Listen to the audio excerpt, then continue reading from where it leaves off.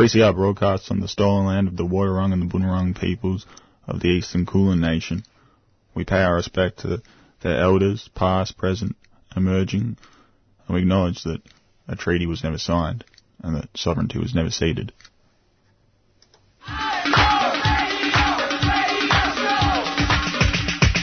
This is 3CR Breakfast. Oh, yeah. Alternative news, analysis and current affairs. Monday to Friday, 7am till 8:30am. Only double. Clap your hands.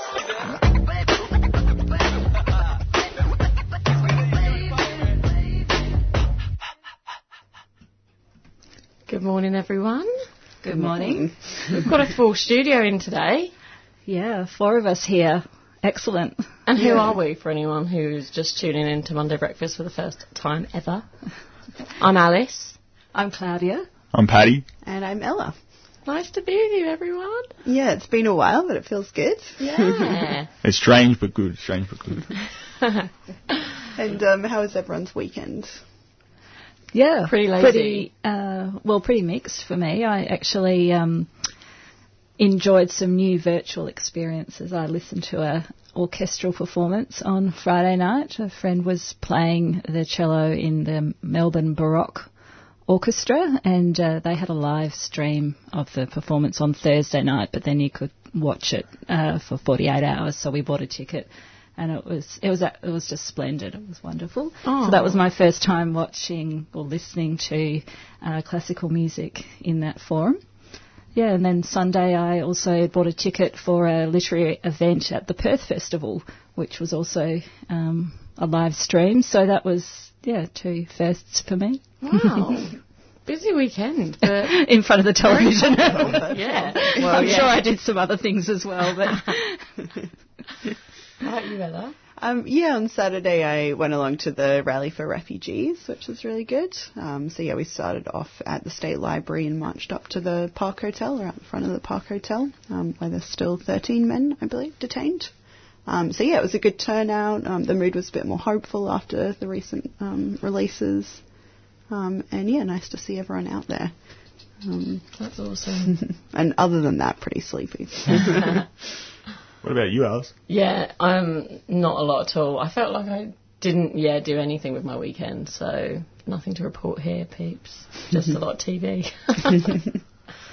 All for the best. I just worked, but it's good to be back in studio. And what do we have on for the show today?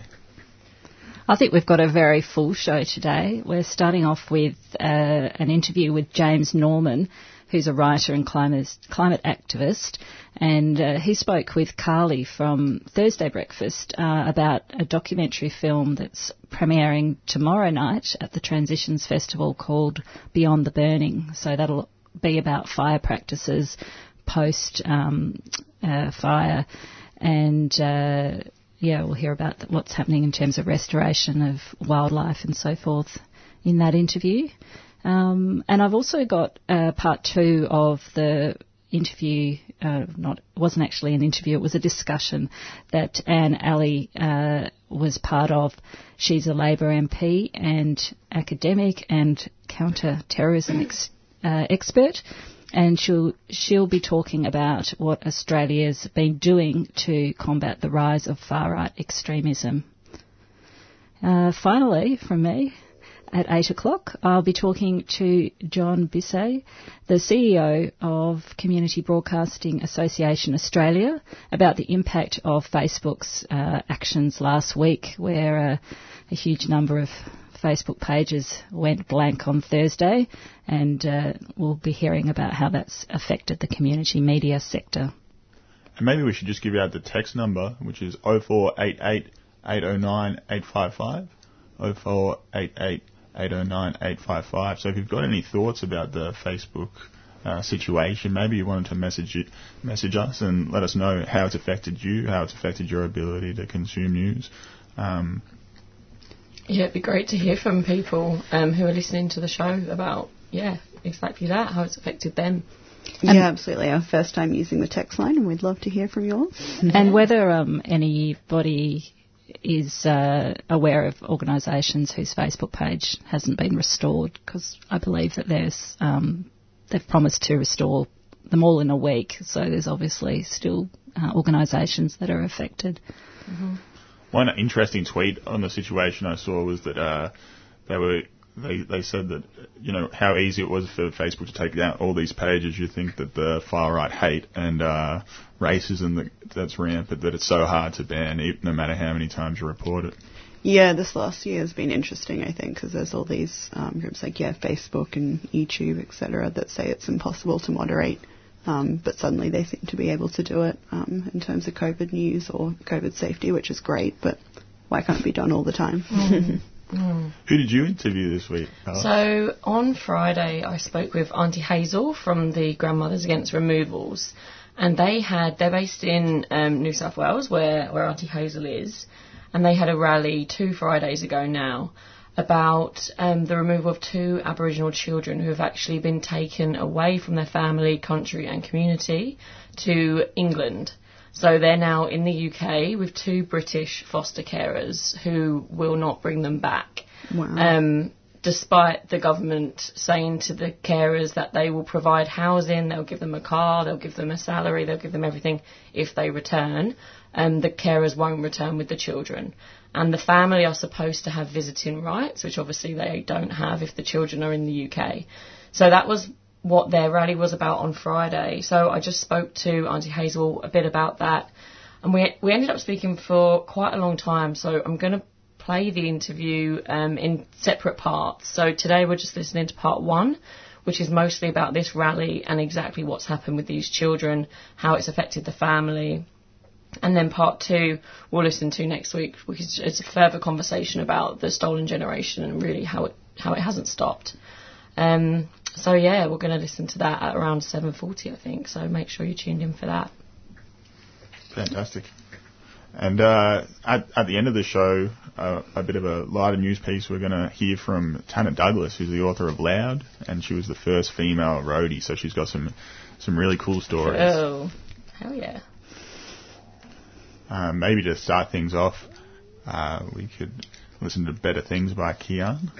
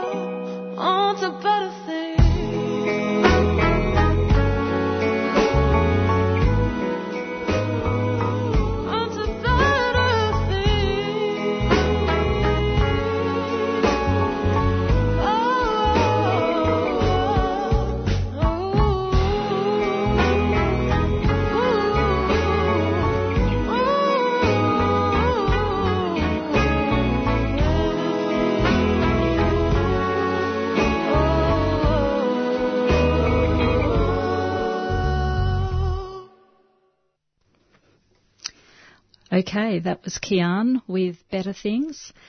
And now we're going to hear from Carly from 3CR Thursday Breakfast. She spoke with James Norman, scriptwriter, interviewer and media advisor, featured in Beyond the Burning, a documentary premiering at the Transitions Film Festival on the 23rd of February, which is tomorrow evening, and also available online. The film explores how we can recover from the 2019 bushfires on Kulin Nation's land using Indigenous land management practices, as well as solar energy. So here's Carly to introduce James Norman. James Norman is a Melbourne writer, media manager and climate activist. He is the author of the book Bob Brown, Gentle Revolutionary, a biography of Bob Brown, the former Greens leader. He has also worked for several Australian environmental NGOs, including Greenpeace, the International Campaign to Abolish Nuclear Weapons Environment Victoria, and the Australian Conservation Foundation. And today he joins us on 3CR to talk about Beyond the Burning, which is a film that is going to have its world premiere next Tuesday, the 23rd of February. Welcome, James. Thanks for joining us on 3CR. Thanks very much. It's great to be here. So can you tell us a bit more about Beyond the Burning, of which you're a scriptwriter and interviewer in the film? Yeah, sure. So this project really came about when it was really when the bushfires sort of hit, last summer, and I think Environment Victoria really realised that it was going to have a profound impact on their campaigning at that time, and they really wanted to sort of shift their campaigning to engage with these fires and the impacts, but do it in a way that was really connecting with the people who were directly impacted on the ground. So, I just got a call from them, and I'd worked as a media advisor for some time, so they just asked me if I had some time to help out, and I did. So the first part of this project was really just connecting with some of those people who'd been directly impacted by the fires and trying to help to sort of get their stories out, so we connected them with journalists who are writing about particular angles on the fires, and we helped them to write, like opinion pieces that we had published in various places, which were really just giving sort of first-hand accounts on how the bushfires had impacted, and also which is something that the film has taken up, is how that made people feel in terms of, the government's inaction on climate change. So, there was a lot of the people who we used for those initial stories and also in the film are really talking about, how this has become very personal for them, that, they'd lost their home, they've lost the forests that they love around where they live. They've seen animals, getting wiped out. And that just really sort of exacerbates the frustration, I think, that many people feel about how Australia is just really doing nothing when it comes to climate change. So, yeah, to follow on from that, I think the film just tried to, I guess capture some of those voices again.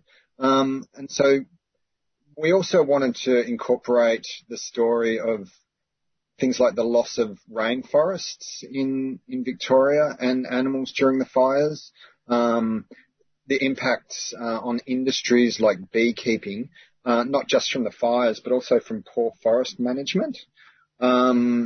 So, that's been over a long period of time, and I think that story really helped to counteract this myth that was going around out there that somehow greenies are responsible for bad forest management, when clearly it comes down to just a history of clear felling the forests, which has left what one of the people in the interviews, Ian Kane, describes as kind of like a tinderbox, that the forests are cleared, then they leave these plantation forests which are planted way too close together, and they're easy to, exacerbated by the dryness from climate change. They just become, very easy to reignite and played a huge role in really how these bushfires came about. On top of that, we knew from the start that it was really essential to incorporate some genuine Indigenous voices into the film. So, for example, we meet myself and the filmmaker, David Frangi. We went on a few trips up to East Gippsland. On one of those trips, we visited a couple of Indigenous communities. One was in Lake Tyers, and in the film we hear from an elder there, Charmaine Sellings, and she is actually started like a women's firefighting service up in Lake Tyers. And none of this was scripted, so we just wanted to hear the real stories of, how they'd been impacted, which was quite interesting, because we often think of, Indigenous fire management techniques need to be listened to, but their story was, over many generations, they'd had missionaries come into their community, and they'd lost a lot of the language and the culture and that sort of tradition of fire management. So, that was kind of a sad story, but now they'd set up this firefighting service just to try to basically protect their own community. But they're very much sort of taking their cues from the CFA and so forth. So that was quite an interesting story.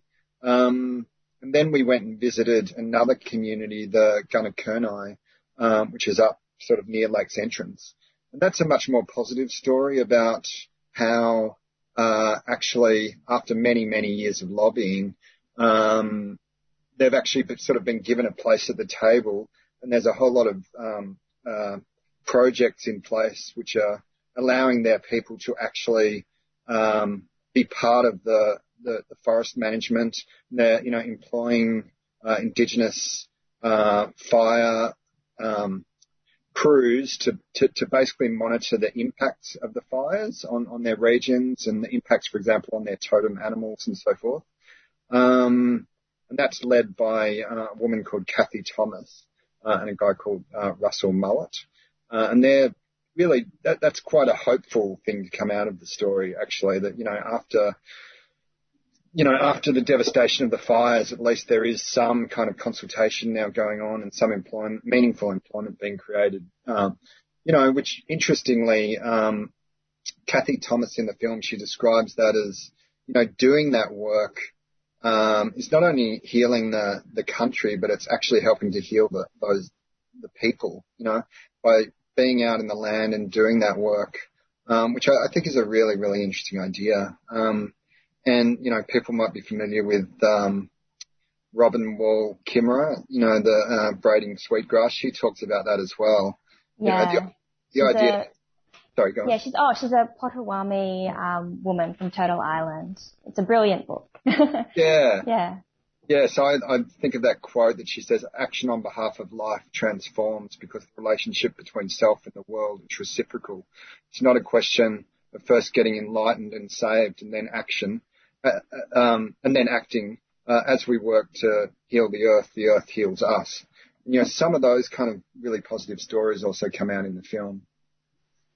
Yeah, and that's a fantastic book, and it's also a fantastic book by Victor Stephenson as well, Fire Country.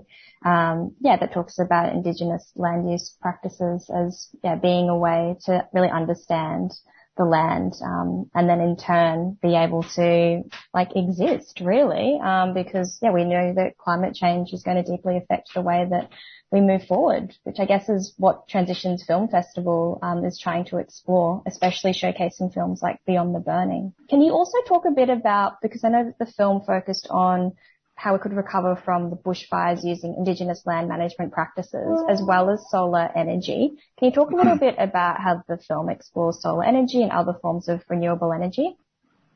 Yeah, absolutely. We do try to leave the film on a bit of a positive note because, the first part of the film is pretty confronting. It's really like the raw, both footage, often from people's mobile phone cameras of the fires and the impacts on communities, and also, in some of those sort of rainforest areas which really have been, destroyed in the sense of, it takes really generations for that to grow back.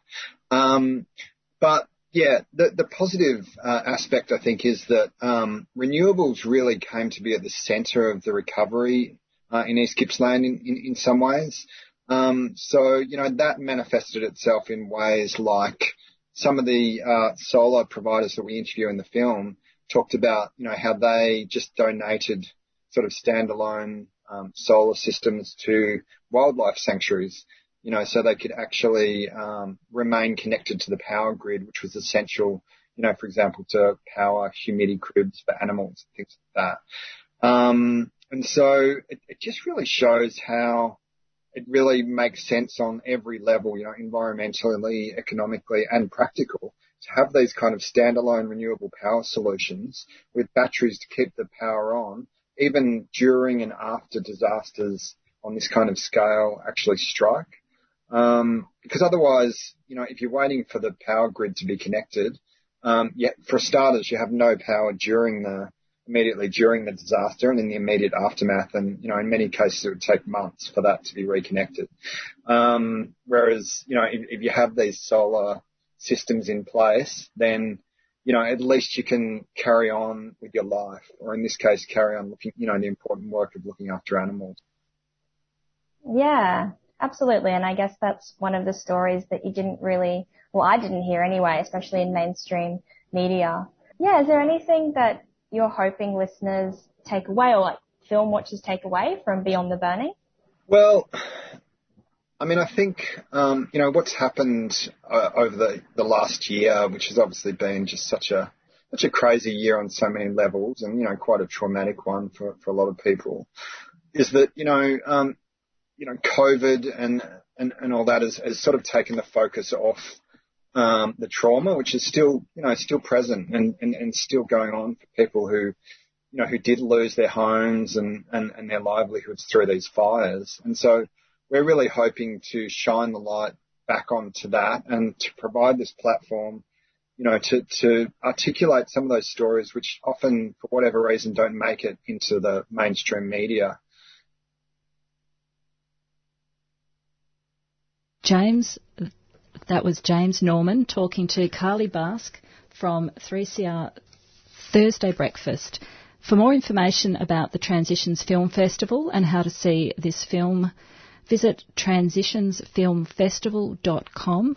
That's transitionsfilmfestival, all one word, .com. Now, last week we shared a discussion from Perth Labor MP Dr Anne Alley on the rise of far-right extremism in Australia. Dr Alley is an expert in international counter-terrorism. She's Australia's first female federal parliamentarian of Muslim faith and has been an advisor to the United Nations Security Council. Last week she explained that ASIO reports an increase of up to 40% of its counter-terrorism work is now centred on far-right extremism. And that's a huge increase from just 4 to 5 years ago, when it was only 10% of their portfolio. So this week we're going to hear a little bit more from Dr. Alley's discussion. She's going to tell us how Australia is responding to the threat of far-right supremism. Australia has the broadest and most comprehensive suite of laws related to terrorism or terrorism-related offences, more than any other Western country. More than any other Western country, more than Canada, more than the US, more than the UK, even though we have not had a mass casualty attack on our soil. We have the broadest suite and the most far-reaching and far-ranging terrorism laws of any Western country. And the reason for that is because traditionally the way that we've dealt with terrorism has been with the legislative response. And so it kind of grew into this thing that where we have layers and layers and layers and layers and layers and layers of laws to deal with terrorism. What we haven't done equally comprehensively has been to really look at how terrorism, extremism, violent extremism in all its forms is a battle for hearts and minds. Okay? And laws don't change hearts and minds. If that was the case, laws that against murder means there would be no murders, right? Laws don't change behaviour. Laws don't change hearts and minds. So we've kind of neglected this aspect, which I think is a central and should be a centrepiece of our counter-terrorism efforts. We've left that part to civil society, and a civil society that has not been well equipped with dealing with forms of extremism in the way that civil society in parts of Europe have been really well equipped with dealing with forms of terrorism. I mean, in Europe you have the Radicalisation Awareness Network, which is hugely funded, and this huge network across all different European countries to deal with radicalisation. You have, and you have had for many years, civil society groups that have been funded and are very well equipped to deal with different forms of extremism. But we haven't had that in Australia. And we still don't have that in Australia. It was part of the reason that I started PAVE, was to develop civil society capacity to deal with these early intervention in extremism, the prevention side of it. And I think as part of that, that's where we can do the media work as well, just coming back to the question. So the answer is we've had so much focus on the legislative response, and not a balanced focus on the civil society response. And I think, and I've been advocating for much more focus on developing civil society structures and civil society capabilities to deal with early intervention and prevention. Yeah, look, I guess, so many of the things you've said, and particularly in terms of how New Zealand responded and, as you said, kind of tried to get ahead, I guess it makes me think about a meta question, and that is, I mean, experts, I'm an economist, they get frustrated by the economics debate. Medical scientists get frustrated by debates about how to deal with an epidemic. Makes me realise it must be excruciatingly difficult to have expertise in counter-terrorism and extremism, because I wonder what your perception is of where policymakers in Australia have got their expertise from. I mean, people in the military didn't learn how to deal with terrorism 20 or 30 years ago. They learned how to fight conventional wars. People in counter-terrorism have got really quite different skills, from the kind of Hearts and Minds campaign you're talking about. So, as a country, not just Australia, as any country, how do we go about actually having some evidence basis for dealing with something both as rare but as shocking as acts of terrorism? Because, as you said, I mean, we've obviously responded by having some of the toughest anti-terrorism laws in the world, arguably toughest breaches of civil liberties. But where do we get the evidence base from? Where do people like yourself sort of see this debate evolving to? Or has everyone got an idea of a terrorist from watching a movie and thinks they're an expert? Yeah, pretty much. Pretty much. Like that's what, pretty much. The thing, 9/11 brought terrorism to our screens. Now, terrorism was on our screens before that as well, in the 1970s, when you had the kind of rise of international terrorism, airplane hijackings and whatever. But you think about 9/11, and the world witnessed in real time, through the magic of television, witnessed a major terrorist event. And the thing about putting people in the position of witness is you kind of almost put them in the position of expert as well. If I can't tell you how many people have told me I'm wrong and my evidence is wrong and my 10 years of research is wrong because they saw it on TV. So people do, and that's what the kind of the new media ecology has done as well. It's given people the tools to develop their own kind of knowledge and expertise, but, it's not that clear cut. You're very right in saying we approach counterterrorism in a very traditional way, and the wisdom of employing a traditional military response to terrorism has rightly been questioned, because what we find is that you can't bomb terrorism out of people's minds. You can't arrest it. out of their hearts. You can't do these things. So that shift is necessary. In terms of the level of expertise that we have in Australia, I think we need to build that level of expertise. We have a really great generation of young people coming up who are studying counterterrorism, who are developing some expertise in it. We still lack expertise in the cyber elements of it, and cyber-enabled terrorism in particular, where digital technologies are used to do everything from influence, recruit, raise funds for acts of terrorism. I think we need a lot more international cooperation. This is not an issue that Australia is facing on its own. And so that's something that I've been really frustrated with, the lack of kind of international cooperation, working with countries in Europe that have a long history of dealing with, as I mentioned earlier, civil society structures and dealing with prevention of terrorism, particularly in the far right space, working with our nearest neighbours, Indonesia and Malaysia and countries like that. So I think we do need to develop the professional base. In terms of developing an evidence base, obviously it's difficult to interview convicted terrorists for a number of reasons. Sometimes also, because they're dead. So it's not just difficult, it's impossible.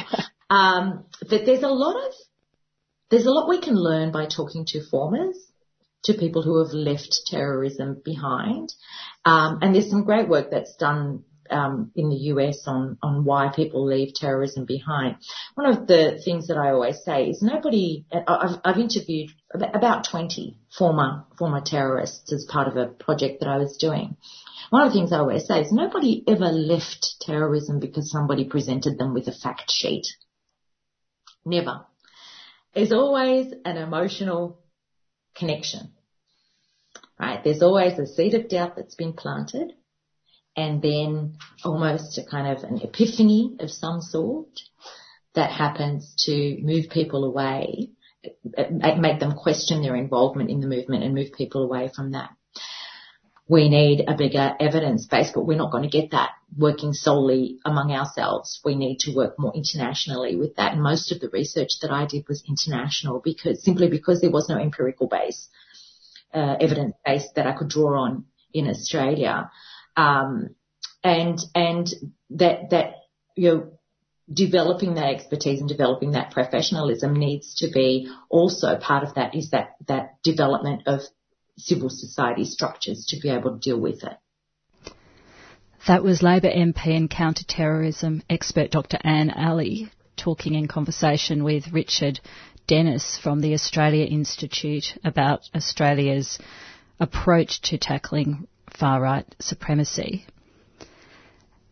We're going to hear just another short clip from Dr. Alley, which talks about the ideologies underpinning these groups. Last week she explained that far-right extremism exists in a number of different ways in Australia, not all of which manifest in violence. Now we're going to hear what the groups have in common: a desire to reclaim white nationalism and the superiority of the white race. I found this very interesting for reasons I'll mention after we hear the clip. Here's Anne. So I'll answer that question by going through the ways in which all terrorist movements construct themselves. And they do that by constructing themselves as a movement that is responding to some kind of existential threat, either a real threat or a perceived threat. The terroristic propaganda has some consistencies regardless of where it comes from, and those consistencies can be found in 4 elements. The first one is orientation, and that is within the far right, it's about the condition of the white races, it's about reclaiming white nationalism. Then comes the problem. The problem is that society is degenerating because of lefties, because of Muslims, because of Jews, because of multiculturalism, because of homosexuality, etc. And that's fueled, of course, by the Great Replacement conspiracy, which is a theory that the white races are being overtaken, if you like, by multiculturalism. The third part is the solution. And the solution is, according to them, to restore the white races and the superiority of the white race. And then the fourth part is the required course of action, which is violence, bringing about a race war, anarchy, basically, anti-authoritarian, bringing down the authoritarian institutions that are part of this conspiracy to replace the white races. Okay, so that was Anne describing this very fundamental ideology that underpins the beliefs of far-right extremism groups. Just wanted to take that point a bit further and connect it to the broader conversation in Australia about systemic racism. Since hearing Anne's talk, I have heard two separate authors speak about the intersection of racism in different cultural contexts and the rising global far-right movement. Darumbal and South Sea Islander journalist and author Amy Maguire spoke last week about the connection between white supremacy and Aboriginal deaths in custody at another Australian Institute discussion. Talking about the unjust treatment of Indigenous Australians, particularly by police, she reminded the audience that Australia is a settler colony that was established on the basis of white supremacist ideology. The very foundation of the colony and the institutions that underpin its workings are constructs of white supremacy. The Australia Institute convener, Ebony Bennett, who had also chaired the Anne Alley talk the previous week, swiftly connected the two discussions, suggesting that we shouldn't be surprised that far-right extremism ideology is deeply embedded in Australia. Then just yesterday, as I said, I attended virtually a Festival of Perth event where Ethiopian-American academic and author Maza Mengeste was speaking about her Booker shortlisted novel, The Shadow King. She also connected the unfinished business of European colonisation in Africa with the resurgence of white supremacist groups. She said Italy in particular must deal with the uncomfortable truths about the colonisation of Africa if it is to deal with present-day fascism and racism. So it's a huge area to unpack, but I thought it was important to draw that extra connection because we often place these groups on one side of the political realm or the other and forget how connected it is to the whole society and has impacts in so many ways. So I'd like to thank the Australia Institute for sharing the audio that we've heard this morning. And to hear more discussions like this or to listen in full to Dr. Alley's presentation, you can go to the australiainstitute.org.au/events. And if anything raised in the discussions this morning trigger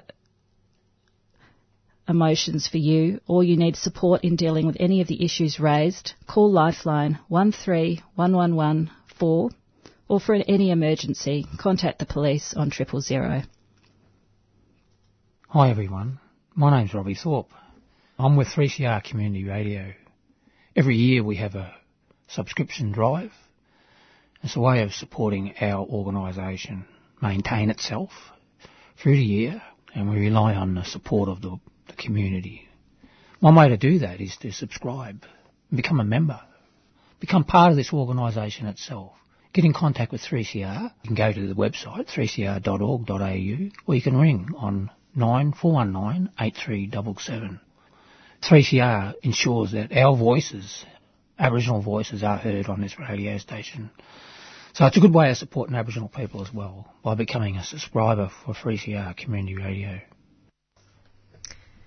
And you're listening to Monday Breakfast 3CR. It's 7:40 a.m. and We're going to listen to a segment with Auntie Hazel from Grandmothers Against Removals. So I spoke to Auntie Hazel on Friday about their rally, which was 2 Fridays ago now, in Sydney, about the removal of 2 Aboriginal children who were taken away from their family, their country and their community to England. They are in the UK with 2 British foster carers who will not bring them back. I didn't know much about this before I talked to Auntie Hazel on Friday, so you'll hear my ignorance throughout the whole segment.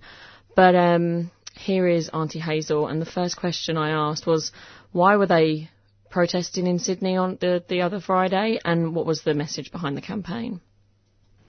It went well. We didn't have a lot of people turn up, but that was okay. And the main thing that was discussed was the fact that there are 2 Aboriginal children currently living in England with English carers. I don't know whether you're aware of that situation. Yeah. Yeah. And like I also spoke about the department's commitment that they have at the front of inside their foyer at their offices, where it's their commitment of working with families. And so the fact that we have 2 Aboriginal children currently living in England at this point in time, and their stay is extended until July at this point, it further highlighted, the inadequacies of the department in working with families. So that was the main topic at that point in time. And it was also about, stolen generation is a continuing thing. It's never stopped, even after Kevin Rudd said sorry. And unfortunately, this is the 13th anniversary of that apology. And so challenging the government as to why this is still occurring in this day and age. And why were those children taken to England? Why did they go to the UK in the first place? Well, the female foster carer was a manager at an NGO called Kari, and she was actually the 2 children's caseworker prior to being a manager. And her and her partner were authorised as carers, and the children were placed in their care. Now, the difficult thing with that I have is that they were only here in Australia on a working visa. They don't have dual citizenship or anything like that. And it fails the imagination as to why they were even endorsed as carers within Australia, given the fact that they were here on working visas. So the male foster carer, because they had to go back to England every 6 months to update their working visa, the male carer did not come back to Australia, so the female carer wanted to go back to England.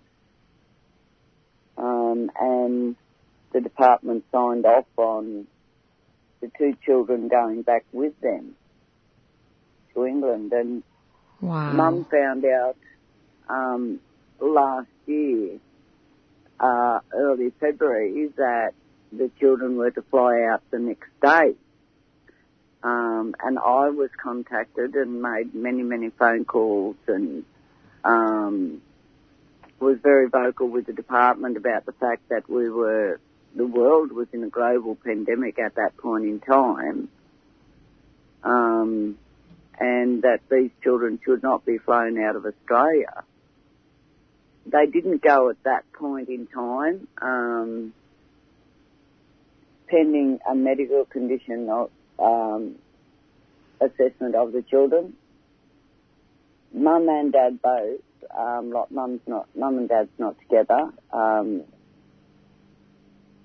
Mum's got another child here in Australia in out-of-home care, and Dad's got another another child to another relationship. So Mum and Dad were both saying they didn't want the children to go to England at all. And the department agreed to them going over with the carers on the proviso that they return in 6 months' time.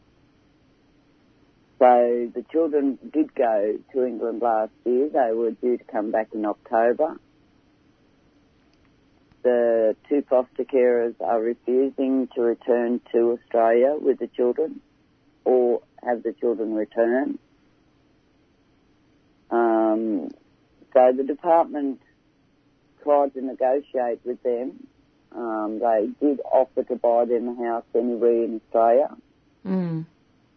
They offered to buy them a car, fully furnish their house, pay them a wage, a weekly wage, and on top of their carers' payment if they were to return to Australia with the children.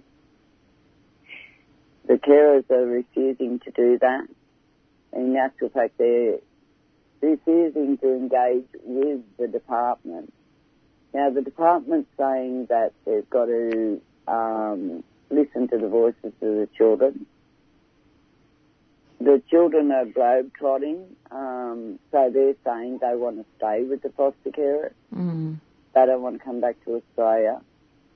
They don't want to have anything to do with, have any contact with Mum or Dad or their siblings living in Australia. And like my argument is, I have, 41 grandchildren.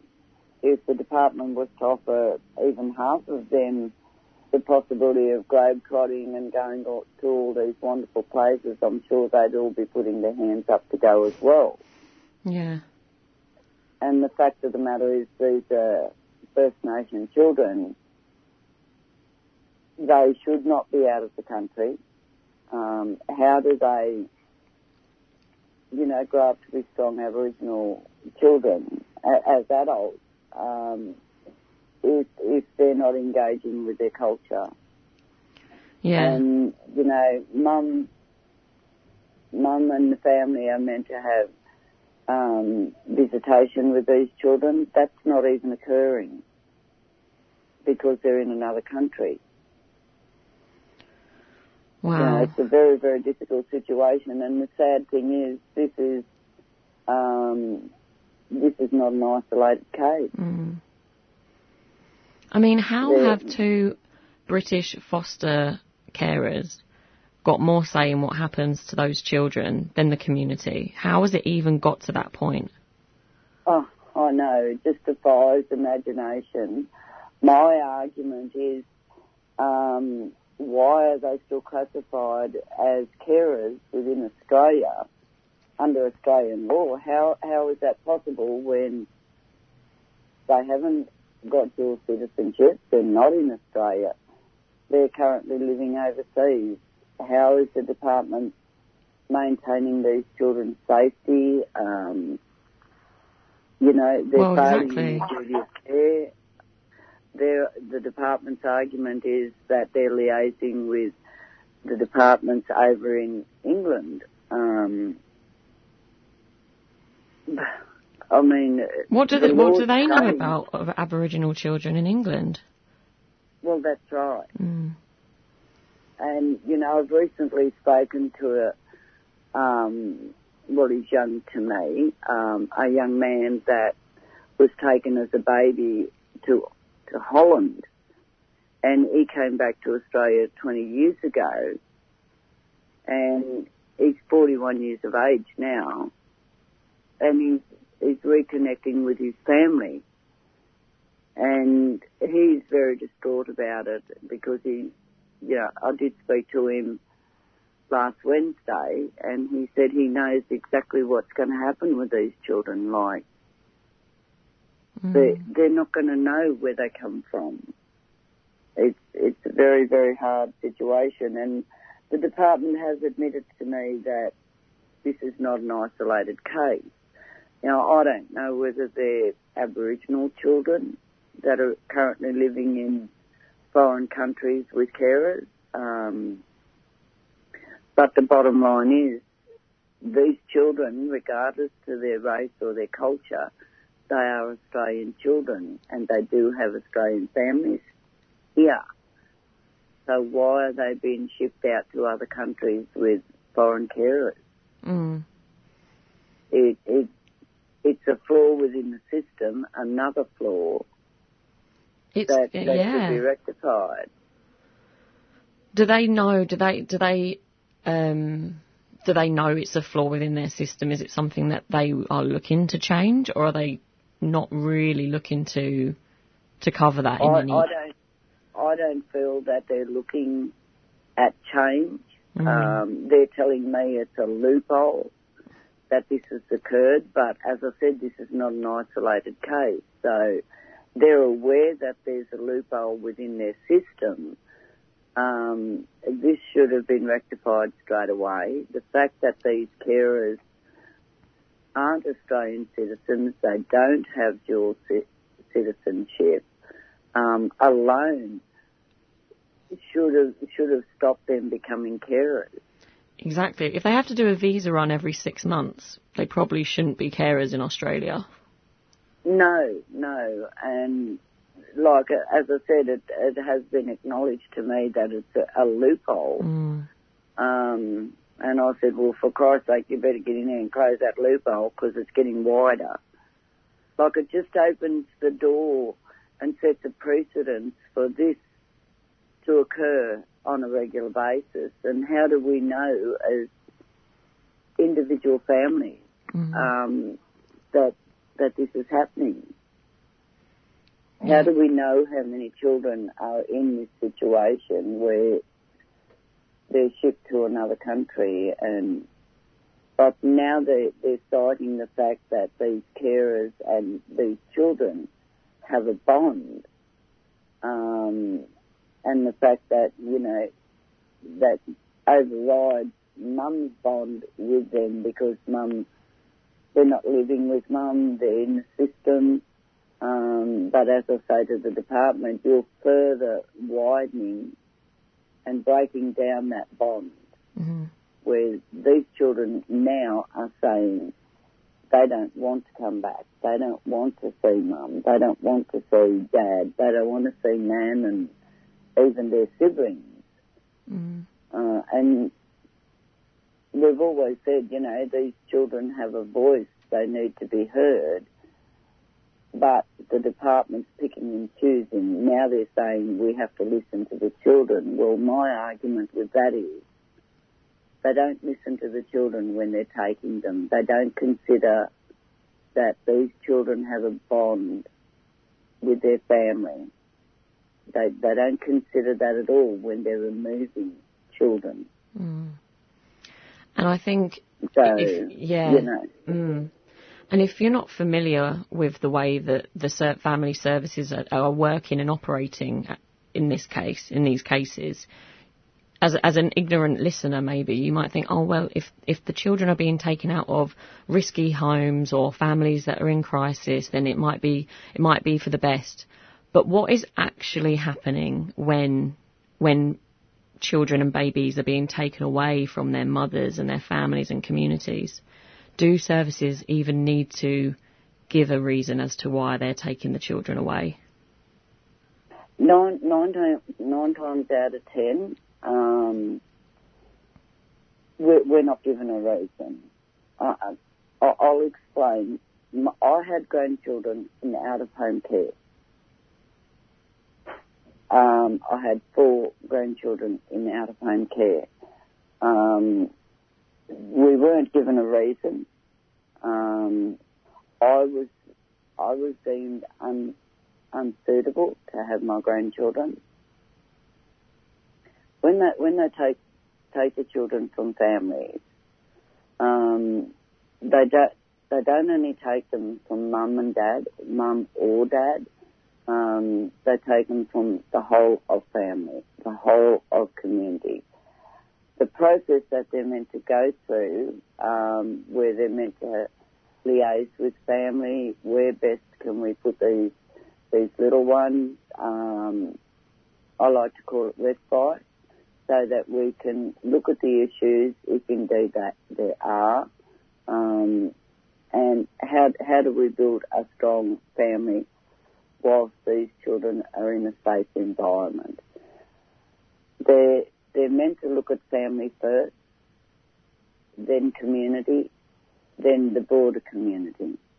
They don't do any of that process. They go straight to the removal, and 9 times out of 10 the children are placed with non-family and non-community member.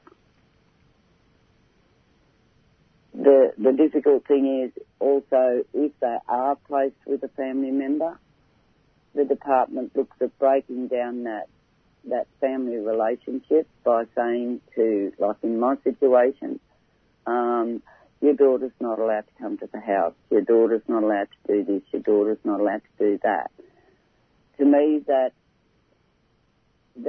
putting that wedge between family and trying to break down that bond.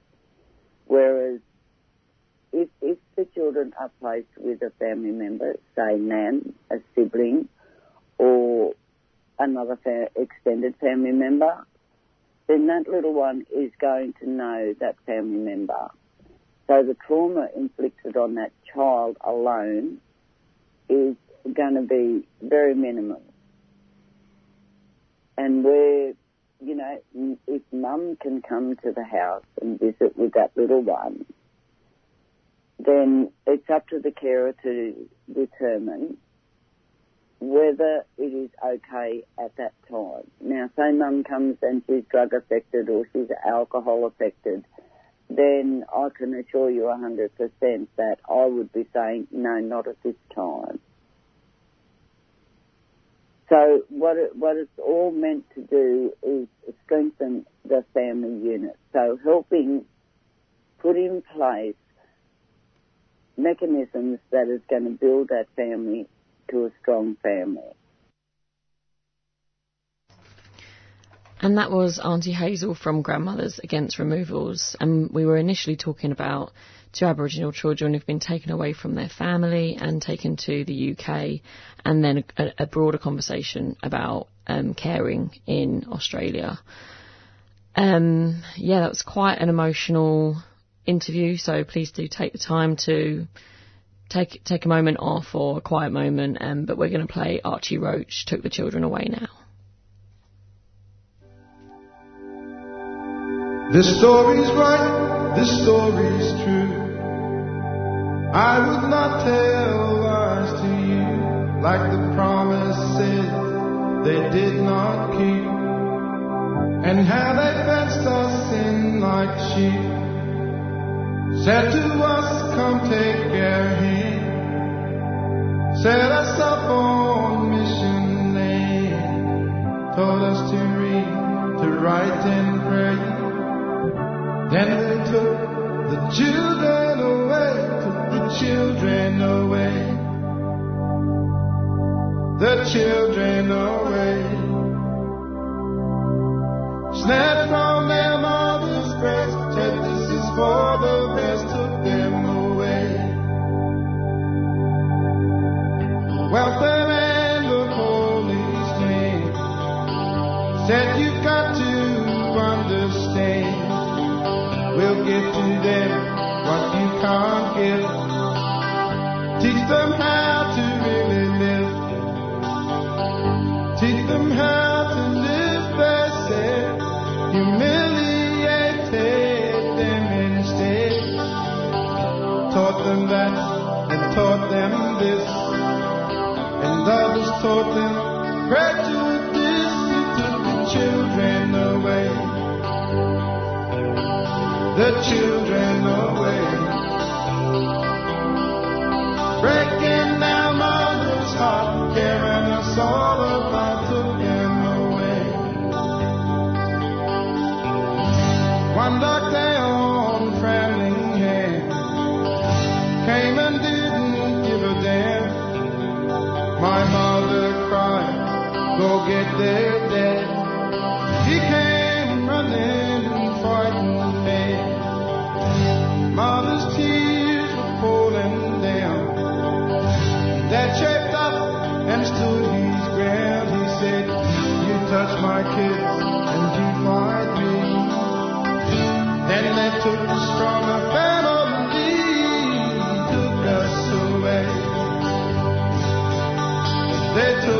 us away. Snatched from our mother's grave, said this is for the best, took us away.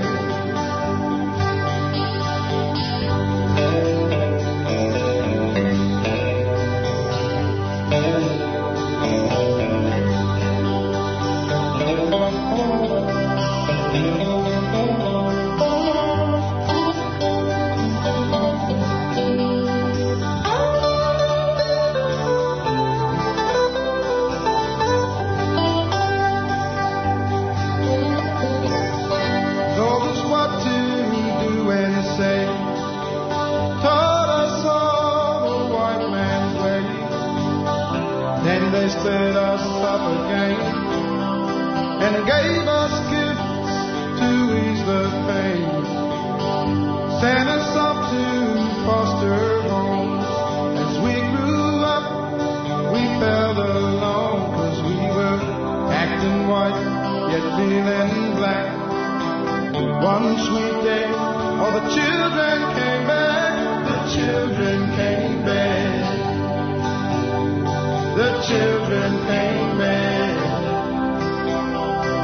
Back where their hearts grow strong, back where they all belong. The children came back. Said the children came back. The children came back. Back where they understand, back to their mother's land. The children came back. Back to their mother, back to their father. And that was Archie Roach. On Thursday last week, many Australian organisations, including government health services, First Nations media, community broadcasters, charities and campaign groups, woke up to find their Facebook pages blank. It was an action of Facebook in response to proposed mandatory media bargaining laws requiring the social media giant to pay for news uploaded on its platform. In the midst of a global pandemic and on the eve of vaccination rollouts, the move was met by universal outrage, described as an attack on democracy, a breathtaking display of defiance. As a community radio station, we know how vital communication networks are to a range of diverse and vulnerable communities. Community broadcasters deliver health and emergency information in a range of languages and in a culturally appropriate way. Here to talk about the impact of Facebook's actions on the community broadcasting sector is the CEO of Community Broadcasting Association of Australia, John Bissett. Welcome, John. Hi, Claudia. Great to be here. Thank you very much. Can you tell us what happened and what your initial response was last Thursday?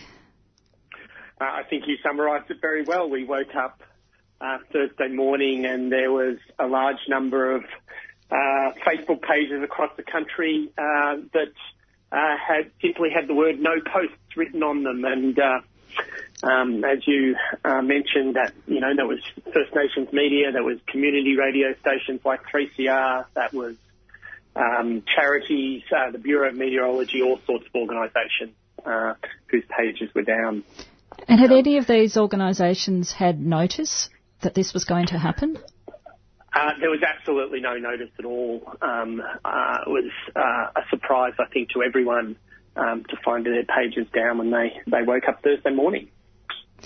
So before we get into how it has specifically affected community broadcasters, I wanted to ask you, if you wouldn't mind, to clarify for listeners what the new bargaining code is supposed to cover and in what circumstances is it required that Facebook would pay for news or other information that is posted.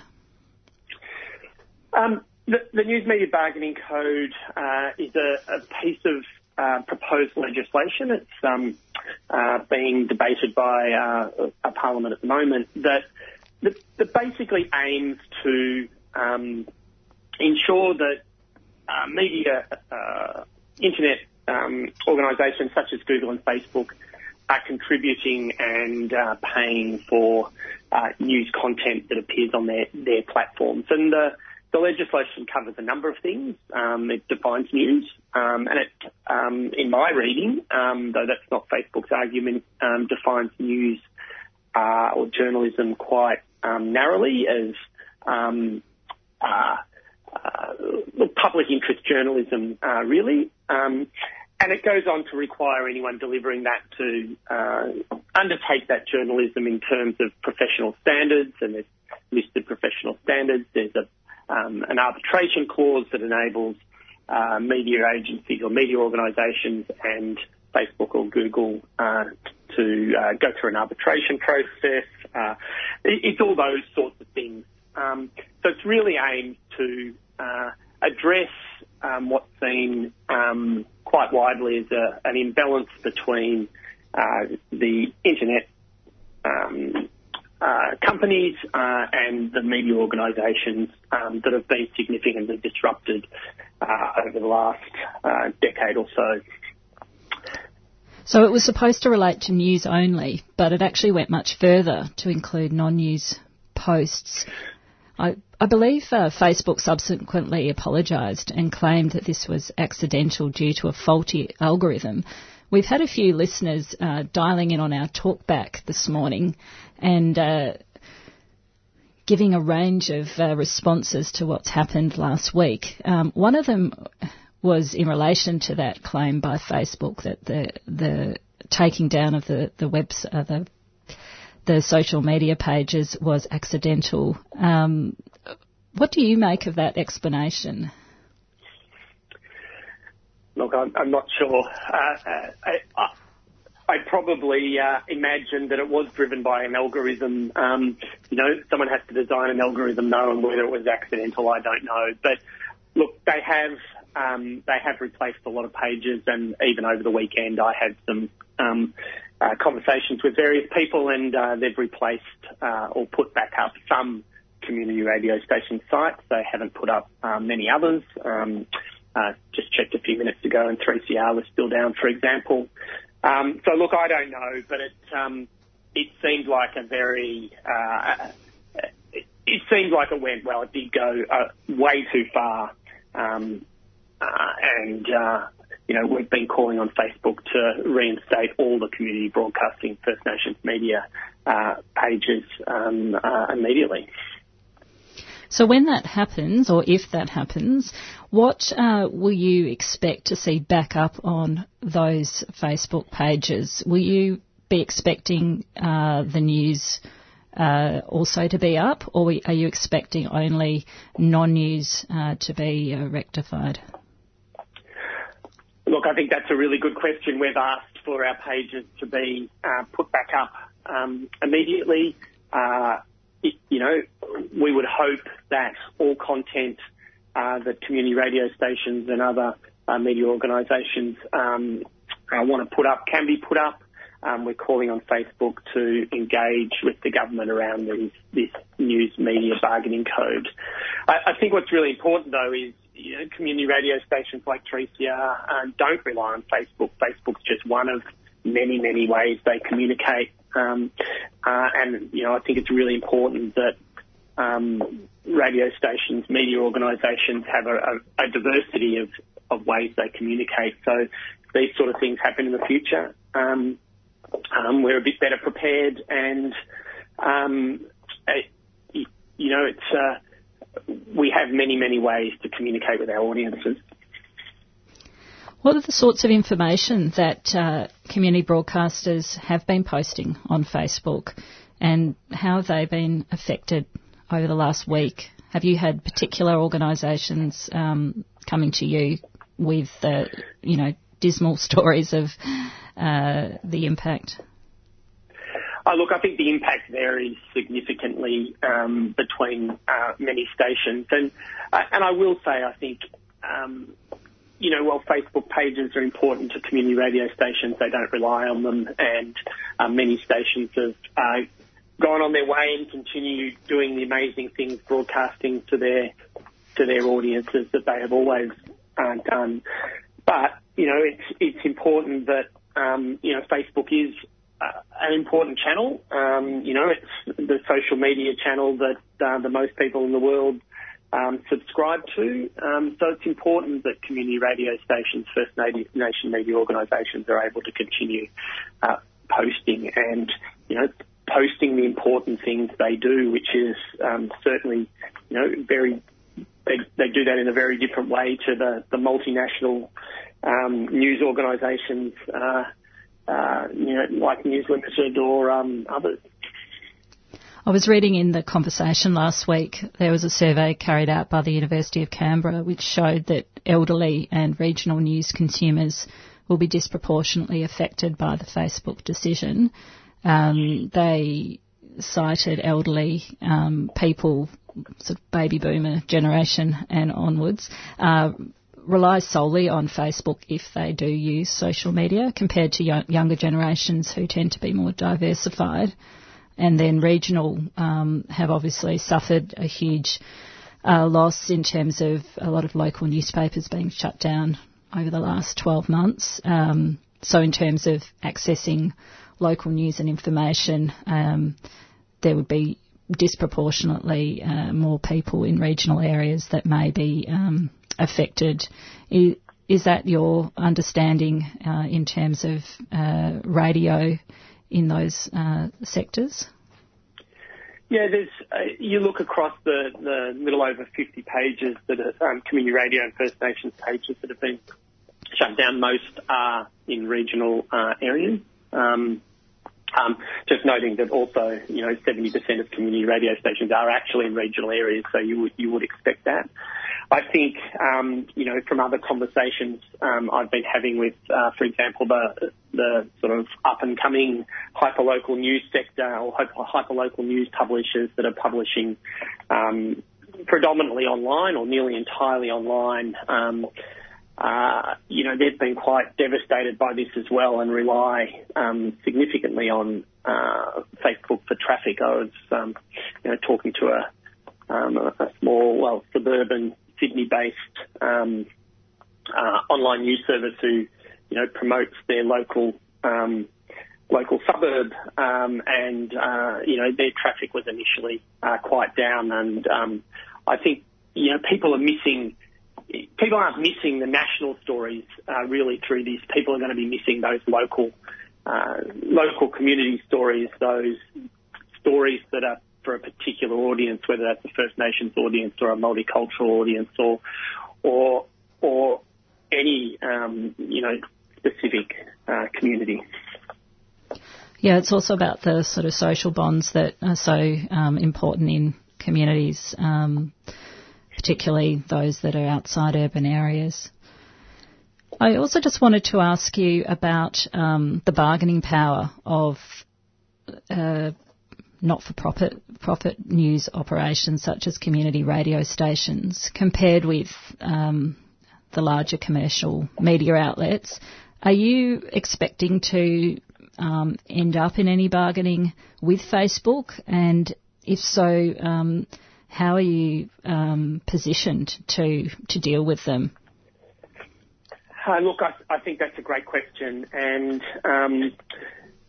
I think I think two things really. As the CEO of the Community Broadcast Association of Australia, most of our stations are predominantly doing audio-based news, which is certainly covered by the code, but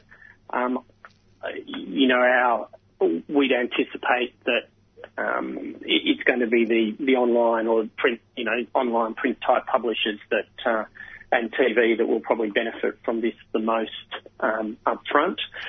It's going to be very difficult. I think one of the challenges we have is, the community broadcasting sector is 457 licensed individual organisations and independent organisations, and it's going to be very difficult for every single one of those to independently bargain with Google and Facebook, and certainly the vast majority of those would have limited capacity, capability to do so. So it's going to be interesting. I mean, the code, I think I sort of said earlier, is designed for the larger media organisations. You know, it's about that's where the pressure's coming from. And it's really important through this process, and we're certainly reaching out to government, have been reaching out to government, emphasising that not to forget the small publishers and the small community radio stations and the First Nation media organisations in this code, and that's going to be an ongoing challenge going forward. Well, we'll watch this space with you, and I think I can say we're all in this together. Thank you very much, John Bissett, CEO of Community Broadcasting Association of Australia, talking to us about the impact of Facebook's actions last week on the community broadcasting sector. And I'll just pass on to listeners, if anybody's interested in campaigning to fight Facebook, you can log on to Organise Us at www.organiseus.com.au, and they've got a campaign running there. And also perhaps to, just following on from John's comments, maybe if you're reliant on Facebook, it's time to look to some alternative social media for your news and information. And just to round out Monday Breakfast for the week, we're going to hear from Tanner Douglas, who is the author of a memoir called Loud. Tanner Douglas is the world's first female roadie. She's worked with AC/DC, Elton John and Ice Cube and many other acts. And she has a fascinating story, especially since she started that work, that career at the age of 15. We also spoke about the impact of COVID-19 on the music industry and the challenge of breaking ground as the first female in a male-dominated industry. But I started off by asking Tanner just what music meant to her. Music was really important. It was, in my mind, the only steady thing in my life. You know, I could rely on it, if that makes sense. I had a pretty bad childhood. So it was very erratic and quite, violent at times and just not at all nurturing. So what I would do is I would just escape to my room and I'd put in my little earplug. You only had one in those days. put in my little one earplug and stick my head under the pillow and listen to my transistor radio, and it would just take me away, and that's what I wanted. I wanted to get away. So that's what music did for me. It transported me somewhere else. I think it's something that a lot of people can identify with, especially during these lockdown times where, they might be you might be living alone and separated from everyone, and the radio and music and spoken word plays a big role in people's lives. Yeah, that will always be the case with music, I feel. It's such a strong soul healer, I guess is a way to put it. It's something that, you can come to terms with. You can come to terms with it on your own terms, but it's there and it's supportive and it just makes you feel good. And from your tough beginnings in Queensland, it's a long and winding road to working on the big shows. Your first production work was a non-musical live performance on the Sydney Harbour Bridge. Could you tell us that story? Yeah, that was my first dally with production of any sort, and even though it wasn't music, as you say, it was the tightrope walker, Philippe Petit. He'd come out for Nimbin Festival, which was up above Byron Bay area, where, well, I guess everyone knows where Nimbin is now. It's still going after all these years. Yeah. And little did we know at the time. And, and what we did is we took off down to Sydney, and that was his main plan, was to walk between the towers, and that was a production in itself, even though there wasn't music involved. They had the blueprints for the bridge, they had to get the steel cables right, they had to rig everything, they had to get his balance pole and make sure it was just right, so when he's up there and, and he could, because he not only walked, but he actually stopped and lay down on the wire, which was just amazing. Wow. And yeah, it was absolutely amazing.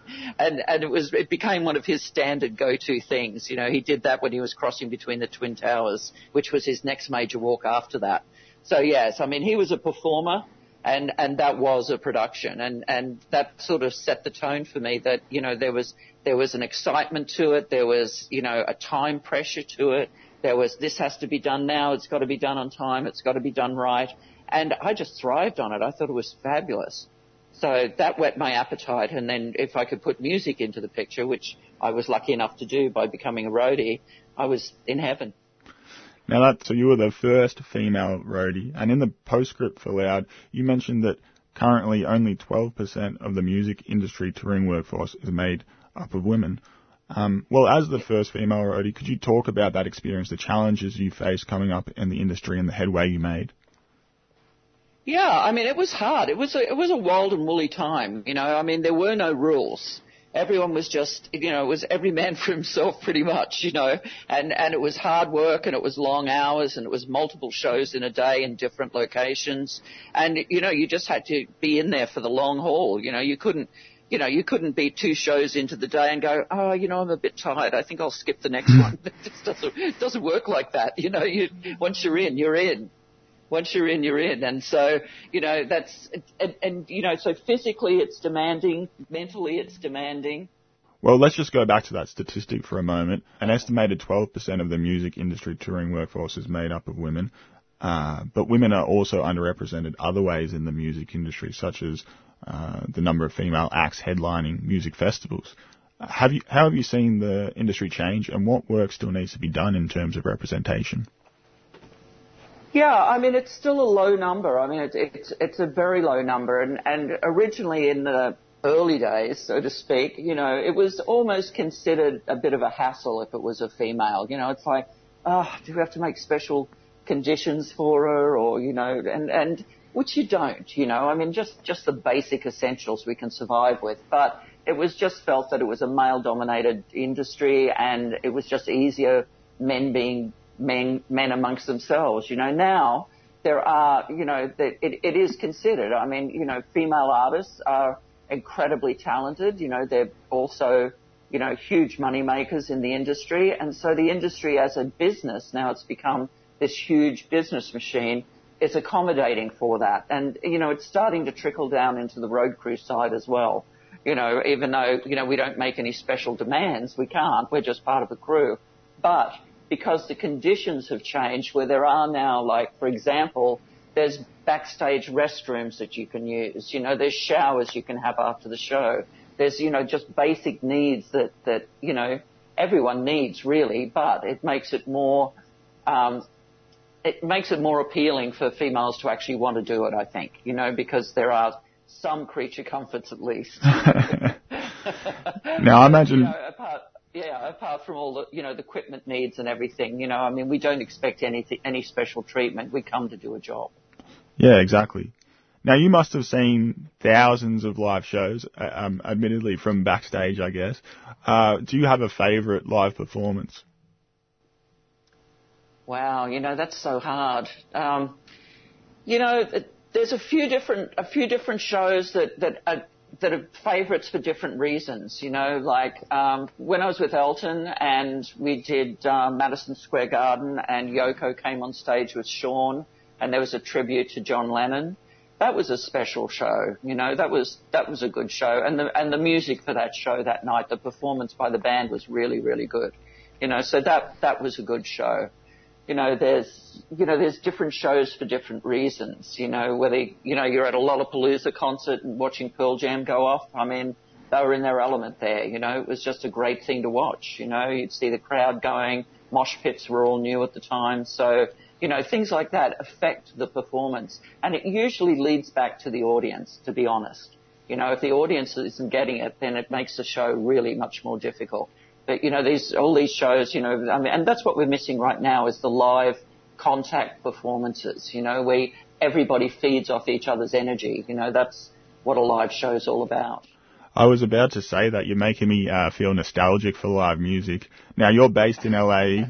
Just in the last week, California has surpassed New York for total number of COVID-related deaths. So I'm guessing there's not many live shows going on where you are. How has coronavirus impacted the live music industry, and what do you reckon the road to recovery looks like? it's crippled it. The industry's crippled. You know, it's crippled in America, it's crippled in Europe, it's crippled in the UK.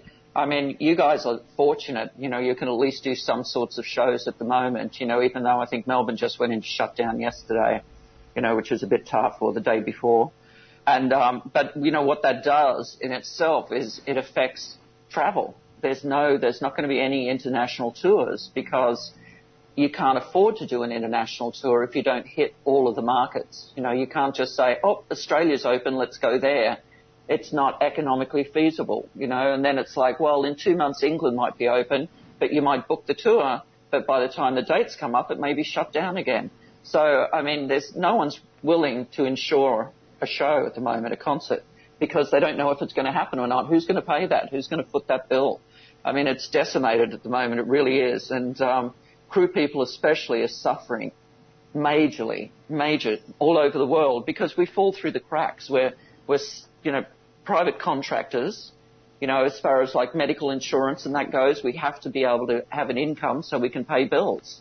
You know, so there's no medical coverage, you know, there's house payments, there's car payments. None of these things are being met. Everyone's burning through their 401ks. I'm not sure what you call it in Australia anymore. Super, I think. But superannuation, yeah. So, you know, all of those things are gone for an entire, you know, like 3 decades worth of workers have lost everything just because of the past 12, what's now coming up to 18 months. You know, and it's going to go on. All the summer concerts have cancelled again. So that's not going to happen. And, you know, they were thinking maybe August, but now it doesn't look like that either. So we're again looking at a whole other year.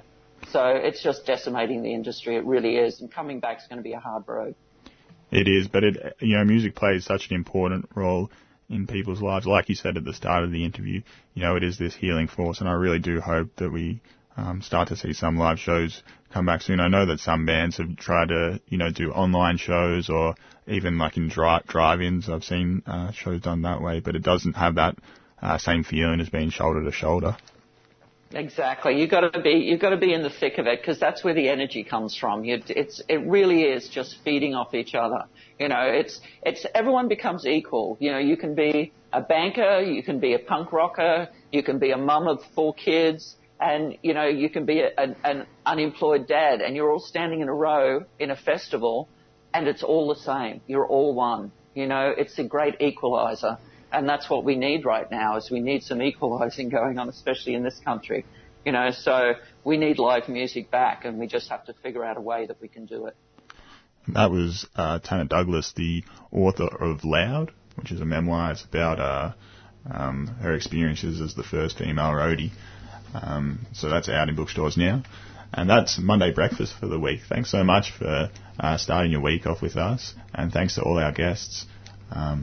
And I'm sorry that we didn't get a chance to get to all your text messages, guys, but we're going to make the text line a standard part of the show, so we'll get that out to you next week as well. Stay tuned for Women on the Line.